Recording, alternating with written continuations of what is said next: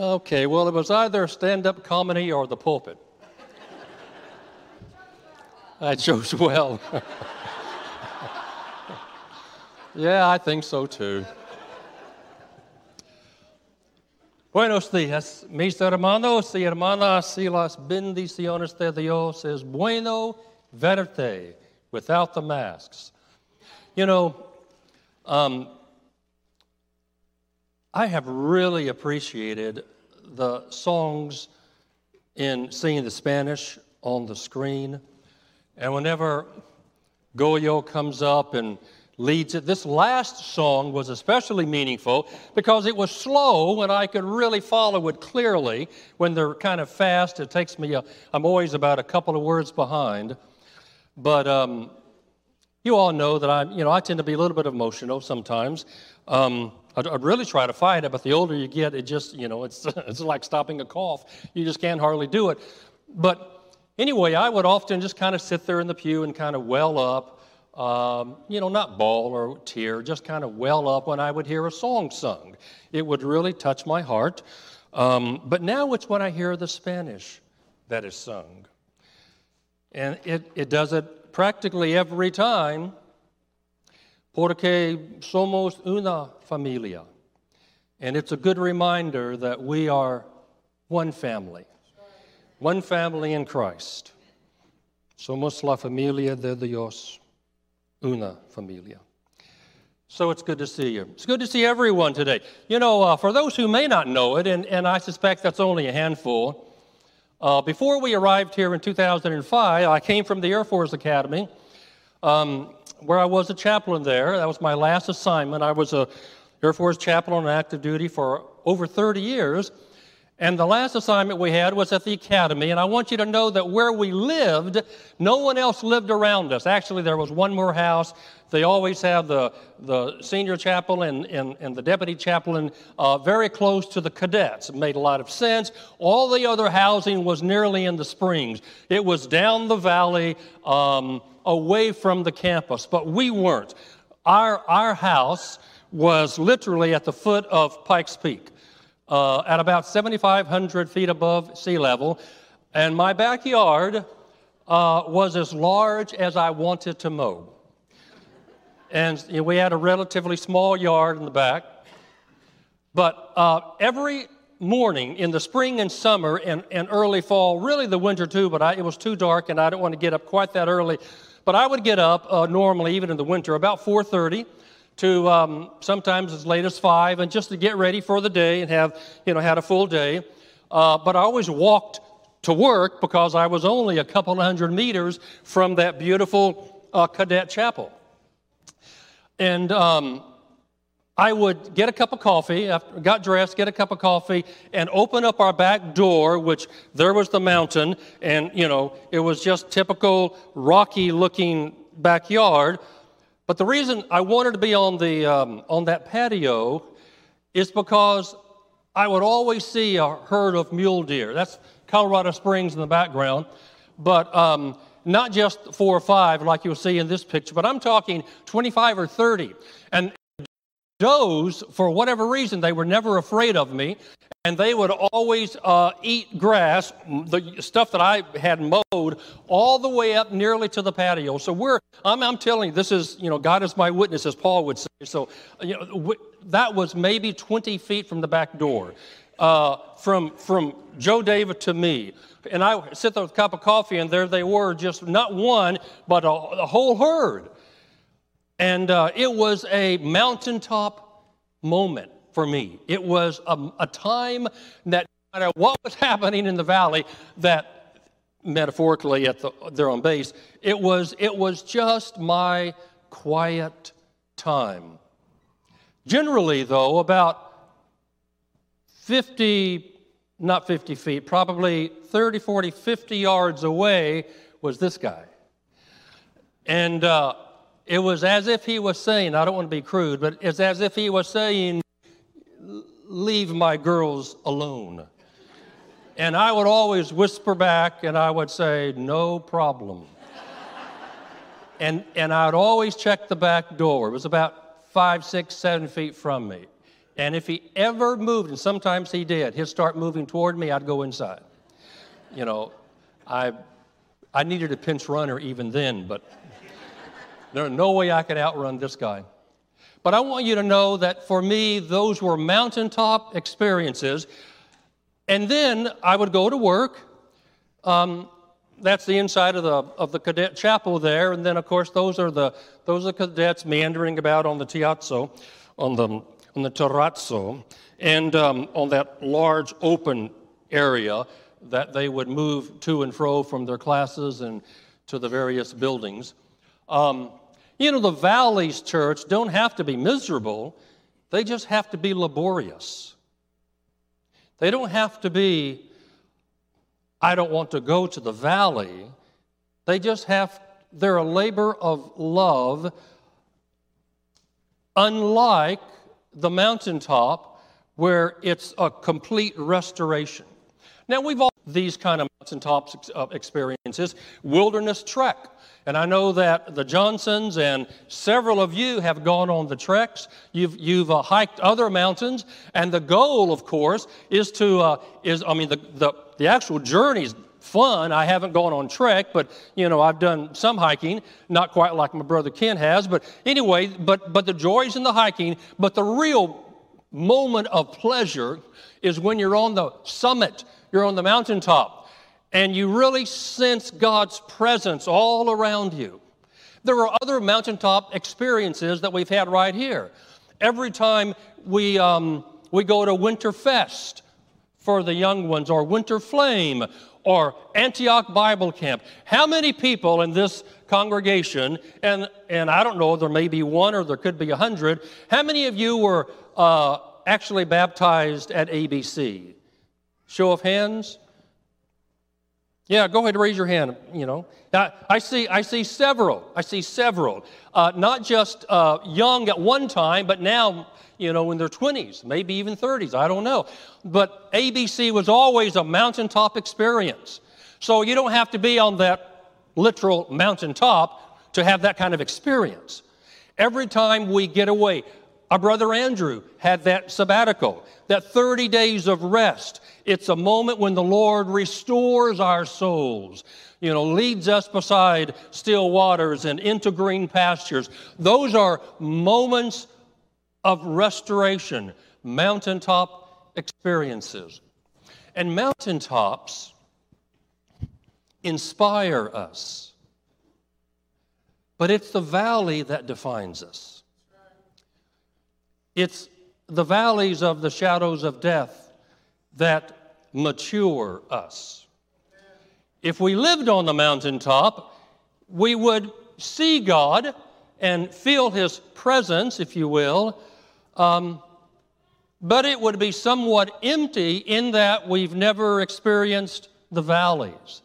So I believe what the Apostle Paul is doing in 1 Thessalonians is at the very beginning sharing the mountaintop and the valley. But before we get to 1 Thessalonians, I want to do this before I go to the next slide.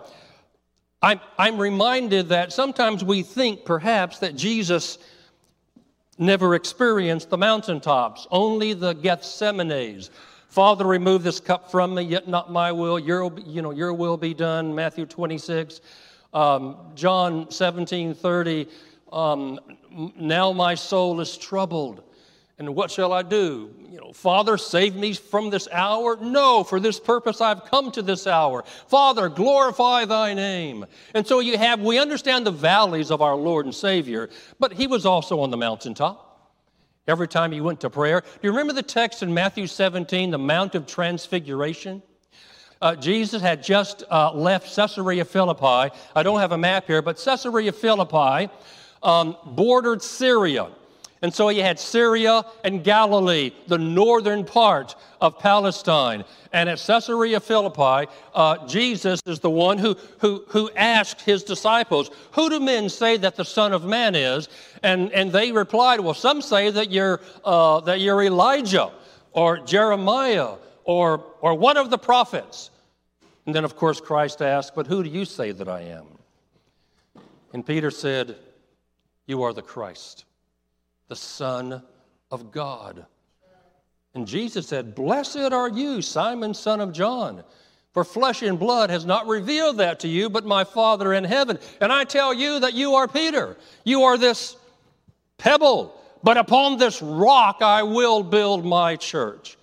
Upon your incredible confession that is true, I am the Christ, I am the Son of God, and I will build my church, and not even hell can keep us from breaking down hell's gates on earth. We are going to go and provide salvation to creation. And then they leave Caesarea Philippi, and you know where Jesus wants to go? Up the mountain. Now, we don't know which mountain, although the nearest mountain to Caesarea Philippi was Mount Hermon. And they're the Lebanon range, the highest mountain in Syria. Some say Tabor, others say Hermon, but I think it might have been there. We don't know. But anyway, Mount Hermon was 9,000 feet above sea level, further up than I was at the academy at 7,500. Not quite like Pikes, one of the 14ers at, one of the 14,000 plus peaks in Colorado. I think Pikes is about 14,100 and something. But nonetheless, Mount Hermon was the highest area around there. And so from sea level, they start scaling the mountain. Jesus, he was a hiker, good shape. Jesus and Peter and the sons of Zebedee, James and John, and they go all the way up, it seems to imply, to the summit. And while on the summit, Peter and James and John see the face of Jesus glowing. Not just like the sun in your face. I mean the Shekinah, the glowing of the face. And the Bible says, Matthew 17, that his garments were white. Not like snow, they were white like light.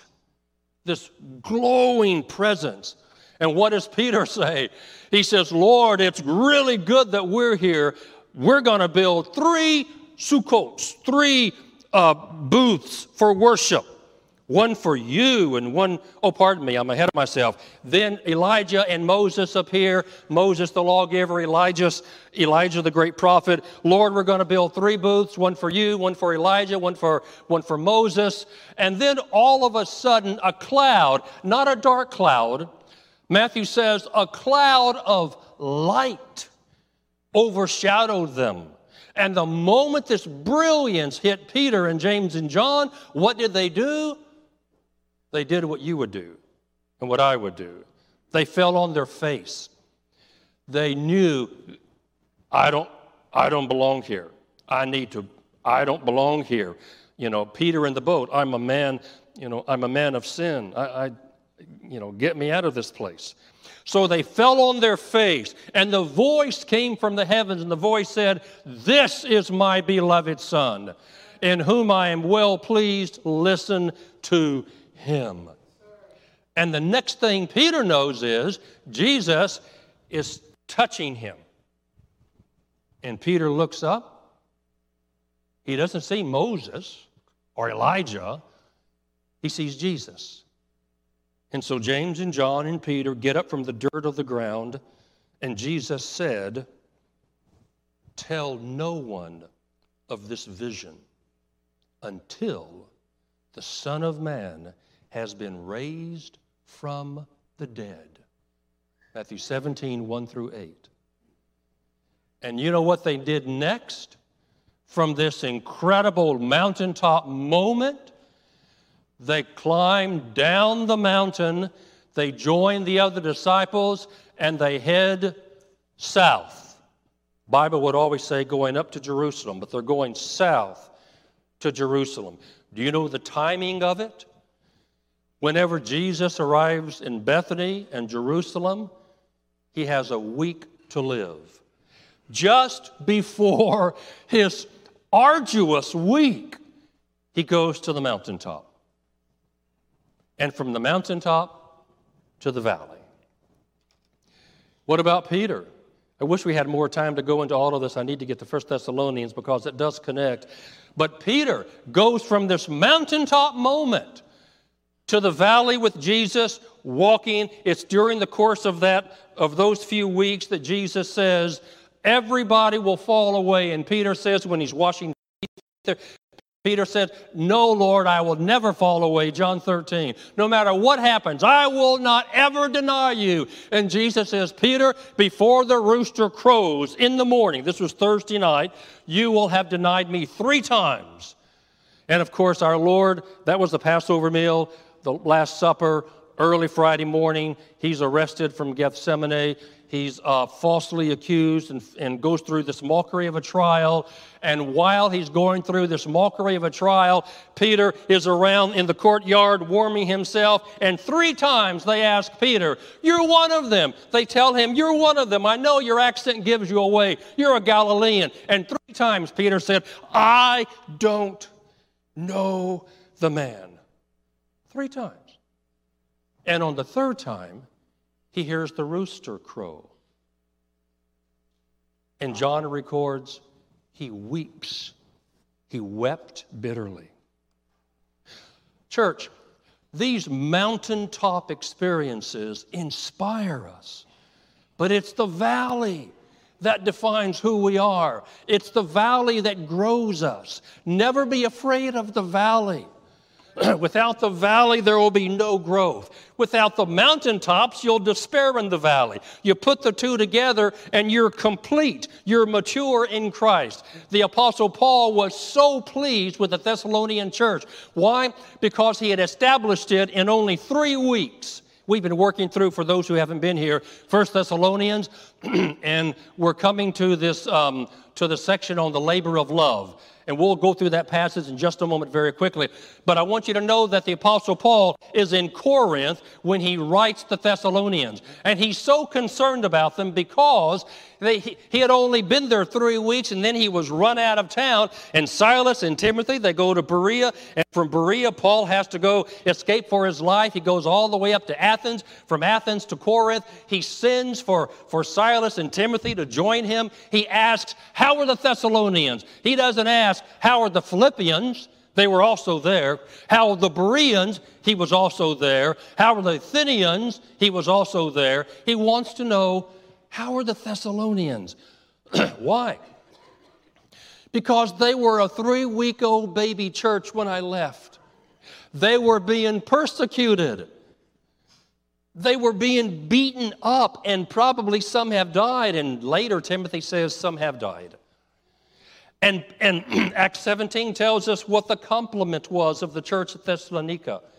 There were Jews, and there were leading women, and there were devout Greeks, and there were pagans. Look at the group. I mean, other than the Jews and the devout Greeks, the pagans and the leading women knew nothing about Yahweh.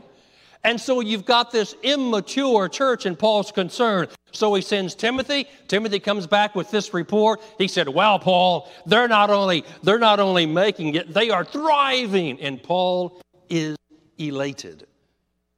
So he writes a letter. They had some concerns, but they were growing. Why? Well, apparently they had been both on the mountaintop with Paul and the valley. And in the valleys, the valley at Thessalonica defined the church. And it became one of the strongest bodies of Christ in the New Testament world. And Paul writes about it. And here's how he begins. We give thanks to God always for you all, constantly mentioning you in our prayers, remembering before our God and Father your work of faith and your labor of love and steadfastness of hope in our Lord Jesus Christ. What Paul is saying is, he is saying, I have been told that you are thriving in the valley. I added in the valley. That your faith is being defined. And the report I'm hearing, I can't believe it. What a movement of the Holy Spirit. Because now you have a work of faith. That's your lifestyle. You understand love is laborious. And for hope, you're patient. And all of these three things, faith and love and hope, It's the trilogy that Paul will work out in his other epistles. These are landmarks for our Christian walk. If you find your faith waning, those are the three Christian landmarks to look at. What's my faith walk like? Am I really loving agape? Am I loving others? Do I only care about their interests? Or am I self-centered? If you're self-centered, then yeah, your faith's going to go awry. Or do you despair with no hope? And Paul would write them and say, wow, your labor of love. Now, we understand the word love. And I was going to go through all of these, but for the sake of time, we'll not do that. But let me remind you of each one. I'm not going to quote them.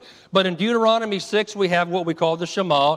Love God with all your heart, soul, strength, and mind. This is what God, through Moses, after he comes down Mount Sinai for the fourth time, he brings the tablets, and this time he doesn't go back up. They're good. He summons all the Israelites together, at least all the leaders, and he says, "Hear, O Israel, the Lord your God, the Lord is one, and you will love the Lord your God." And then he goes through this beautiful text, when you lie down, when you rise up, when you walk by the way, and so forth. You will love the Lord your God. The Jews would tack on Leviticus 19, love your neighbor as yourself, and those two commandments became their holiest prayer. Really, this one, Deuteronomy 6. At first, it was a confession of faith. I love God with all of my heart, soul, strength, and mind. But it became a prayer. And to this day in Nashville, if you were to go to any synagogue, you will hear this. You will hear in Hebrew. You will. So you've got we know what love is. Matthew 22, Jesus reiterates that when he's asked by the lawyer, what's the greatest commandment? Love God. Second is like that. Love your neighbor as you love yourself. The Apostle Paul, 1 Corinthians 13, describes this kind of agape. Love is patient, kind. It is not jealous or boastful, not arrogant or rude. Love does not insist on its own way. It's not irritable or resentful. Love believes, bears, believes, hopes, and endures all things. Love never ends. Paul describes agape. But the word that I want us to focus and then close with is, Paul doesn't say, I thank God remembering your love, your faith, your love, and your hope. He adds these descriptives that are really telling. He says, I thank God remembering your walk of faith and your labor of love and your steadfastness of hope. Well, that takes it to a different level. Love is hard. Ask the one sitting next to you. Love is hard. Love has always been hard work. It's enjoyable, but it demands a lot. This was taken right from a Greek lexicon on the word labor, kapas. Toil that produces fatigue and exhaustion. The word that Paul chose to write is defined clearly in toil that produces exhaustion. That's agape. That's the labor of love. That's what Paul was telling the Thessalonians they were excelling in. 1 Thessalonians 2, 13 and 14, Paul explains that you are being persecuted just like the churches of Judea.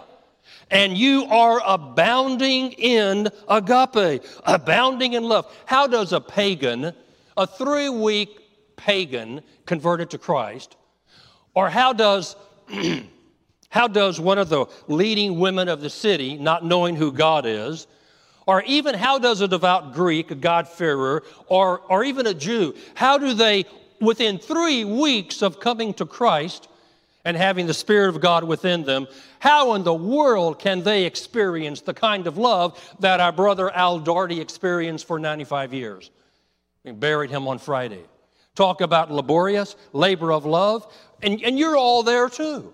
From inner city ministry to disaster relief to, coats for the cold, I could go on and on with these incredible outpourings of love. Are they easy? They wear you out. They wear you out. And it's not just doing that. Those who teach, those who lead singing, those in the booth, we are una familia de Dios, one family, and we're always tired. But that's okay. These are labors of love. On the mountaintop, we see Christ, we see God. In the valley, we walk with the Lord. I shared an example on Friday that I've really hesitated because I don't like sharing more than one illustration, but as I look out, I don't know, there might have been 30 or 40 or 50 of you who were there on Friday. It really ties this together, so allow me to do it.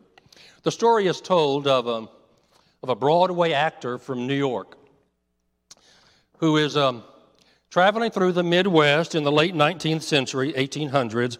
He happens to attend a local little community church, the white buildings with the steeples on it in every Western that we see, and probably was really true in the Old West in the century ago. Even today, you can go to our small towns and you can see these little church buildings. I've always wanted to walk in and say, can I just preach? I've never preached in something like this. I just want to preach. I'm sure they would say yes, but joke. So anyway, this guy goes to church on Sunday morning, talks to the preacher, the pastor, and he says, listen, I'm a renowned actor, and I'd like to recite the 23rd Psalm for you. May I do that? And the preacher says, yeah, sure, you can do that. So he gets up and he goes through the entire 23rd Psalm. I'm going to say it, but not meaning to imply because I want to close with it. He'll stand up, he'll say, the Lord is my shepherd, I shall not want. He makes me lie down in green pastures and leads me beside the still waters. He restores my soul. He leads me in the paths of righteousness for his name's sake. Yea, though I walk through the valley of the shadow of death, I fear no evil, for thou art with me. Thy rod and thy staff, they comfort me. Thou preparest a table before me in the presence of mine enemies. Thou anointest my head with oil. My cup overflows. Surely goodness and mercy shall follow me all the days of my life, and I shall dwell in the house of the Lord forever. And then he sits down, and there's a little applause. Wow, that guy's really good.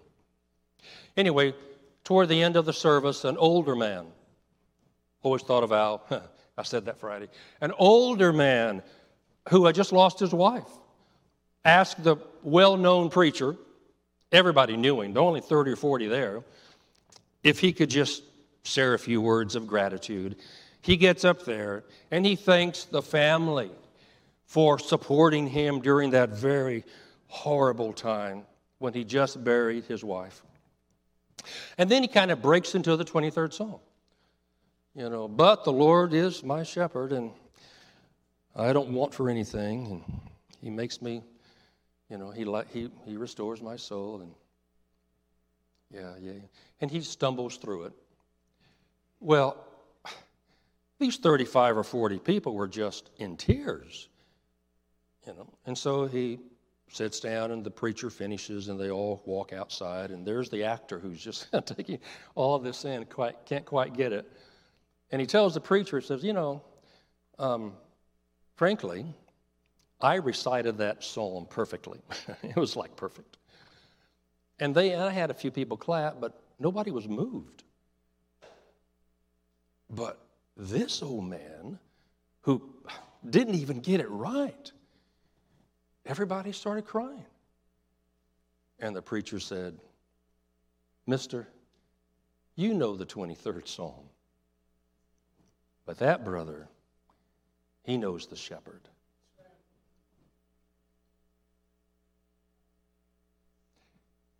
Without the valley, you'll never know the shepherd. If we only were restored by the green pastures and the still water and never entered the valleys, we would miss something spectacular. Have you ever thought about that psalm when King David's writing it? He uses the third person in the first 3 verses. Very impersonal. It's like I'm talking to Joe David. Oh, Joe David, the Lord is my shepherd. He leads me beside still waters. And I go, I forgot it. How could I forget it? The Lord is my shepherd, I shall not want. He makes me lie down in green pastures, and He leads me beside the still waters, and He restores my soul, and He leads me in the paths of righteousness for His name's sake. I'm talking to Joe David about God. I'm not talking to the Lord. I'm talking to a buddy of mine. And mountaintop experiences, we see God like Peter and James and John saw this transfigured Christ, but in the end they couldn't look. It's too glorious. It's only in the valley. Yea, though I walk through the valley of the shadow of death, He shifts to the second person. Yea, though I walk through the valley of the shadow of death, I fear no evil. He's not talking to Joe David. I fear no evil, for you are with me. Your rod, your staff. That's the difference. The valleys, we walk with God.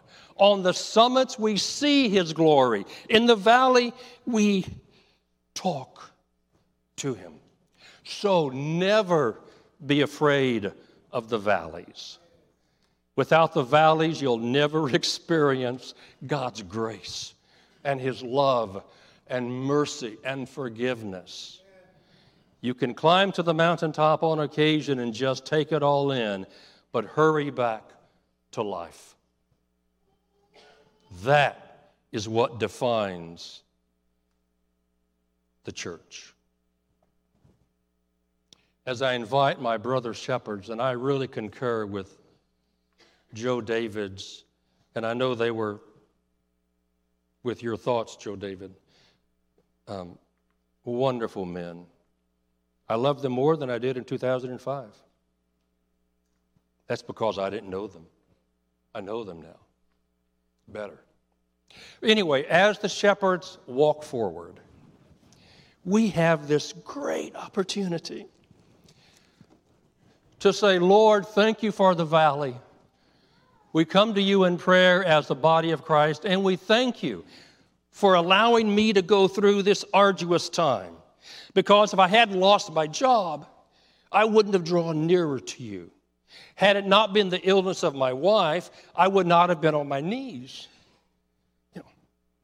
in prayer at 2 o'clock in the morning. I'd be asleep. But because of her illness, we're talking. So you need to really take in the valleys and enjoy them. Don't stay there forever. You'll despair. But enjoy them. And let your life be one of a walk of faith and a labor of love. And next week we'll look at hope that's eternal. As we stand together and sing, brother, everyone stand with me, please.